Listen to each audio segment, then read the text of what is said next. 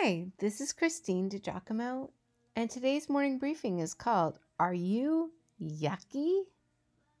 It's John, number 45. Sin is yucky. Sin is controversial. Because we like to split hairs, because we want to let ourselves off the hook. I don't really sin. I mean, I don't really do anything bad. Just the occasional white lie so as not to hurt someone's feelings, and sometimes I swear. But come on, doesn't everybody? Did you hear the justification and rationalization? Yeah, that is yucky right there. We find ourselves looking over the shoulder of the blind man, listening to the question the disciples asked of Jesus, looking into his face as he responds to this. Rabbi, who sinned, this man or his parents, that he was born blind? Fact is, Middle Eastern folks link the two, sin and its consequences. Sin, yeah, it is yucky. But I don't really sin, Christine, the high school lacrosse player said to me.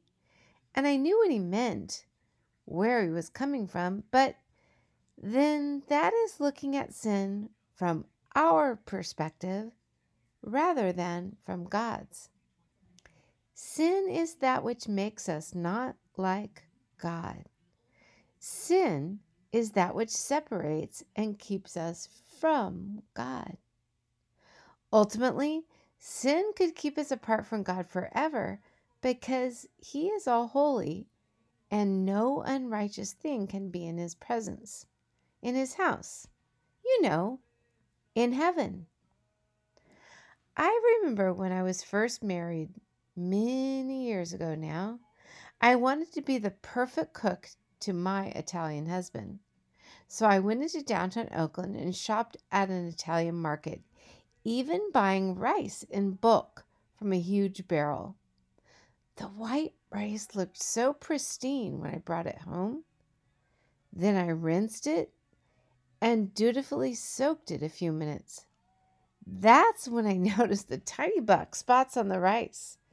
They were worms which had attached themselves to the rice. Beyond gross. Here's the thing. Those tiny worms made all of the rice bad. A little sin makes us sinful. What a great illustration of me. I often look good from the outside, but God sees my actions. He sees all of me, including the tiny worms that attach themselves to my thoughts, undetectable to all but Him. God wants pure white rice, no worms attached. What is sin? The Hebrew word most closely means missing the mark, the standard of holiness that is the very person of God. Perhaps this makes this point best. All have sinned and fall short of the glory of God. Paul, of course, to the Romans. Sin is doing anything that violates God's law. Sin is knowing what I should do and not doing it. Sin is knowing what I should not do and doing it anyway, violating my own conscience and God's law. Jesus, help me to stop and think before I do the wrong thing today, in thought, word, or deed. Oh, help me to do all in Jesus' name. Amen. Yucky? No more.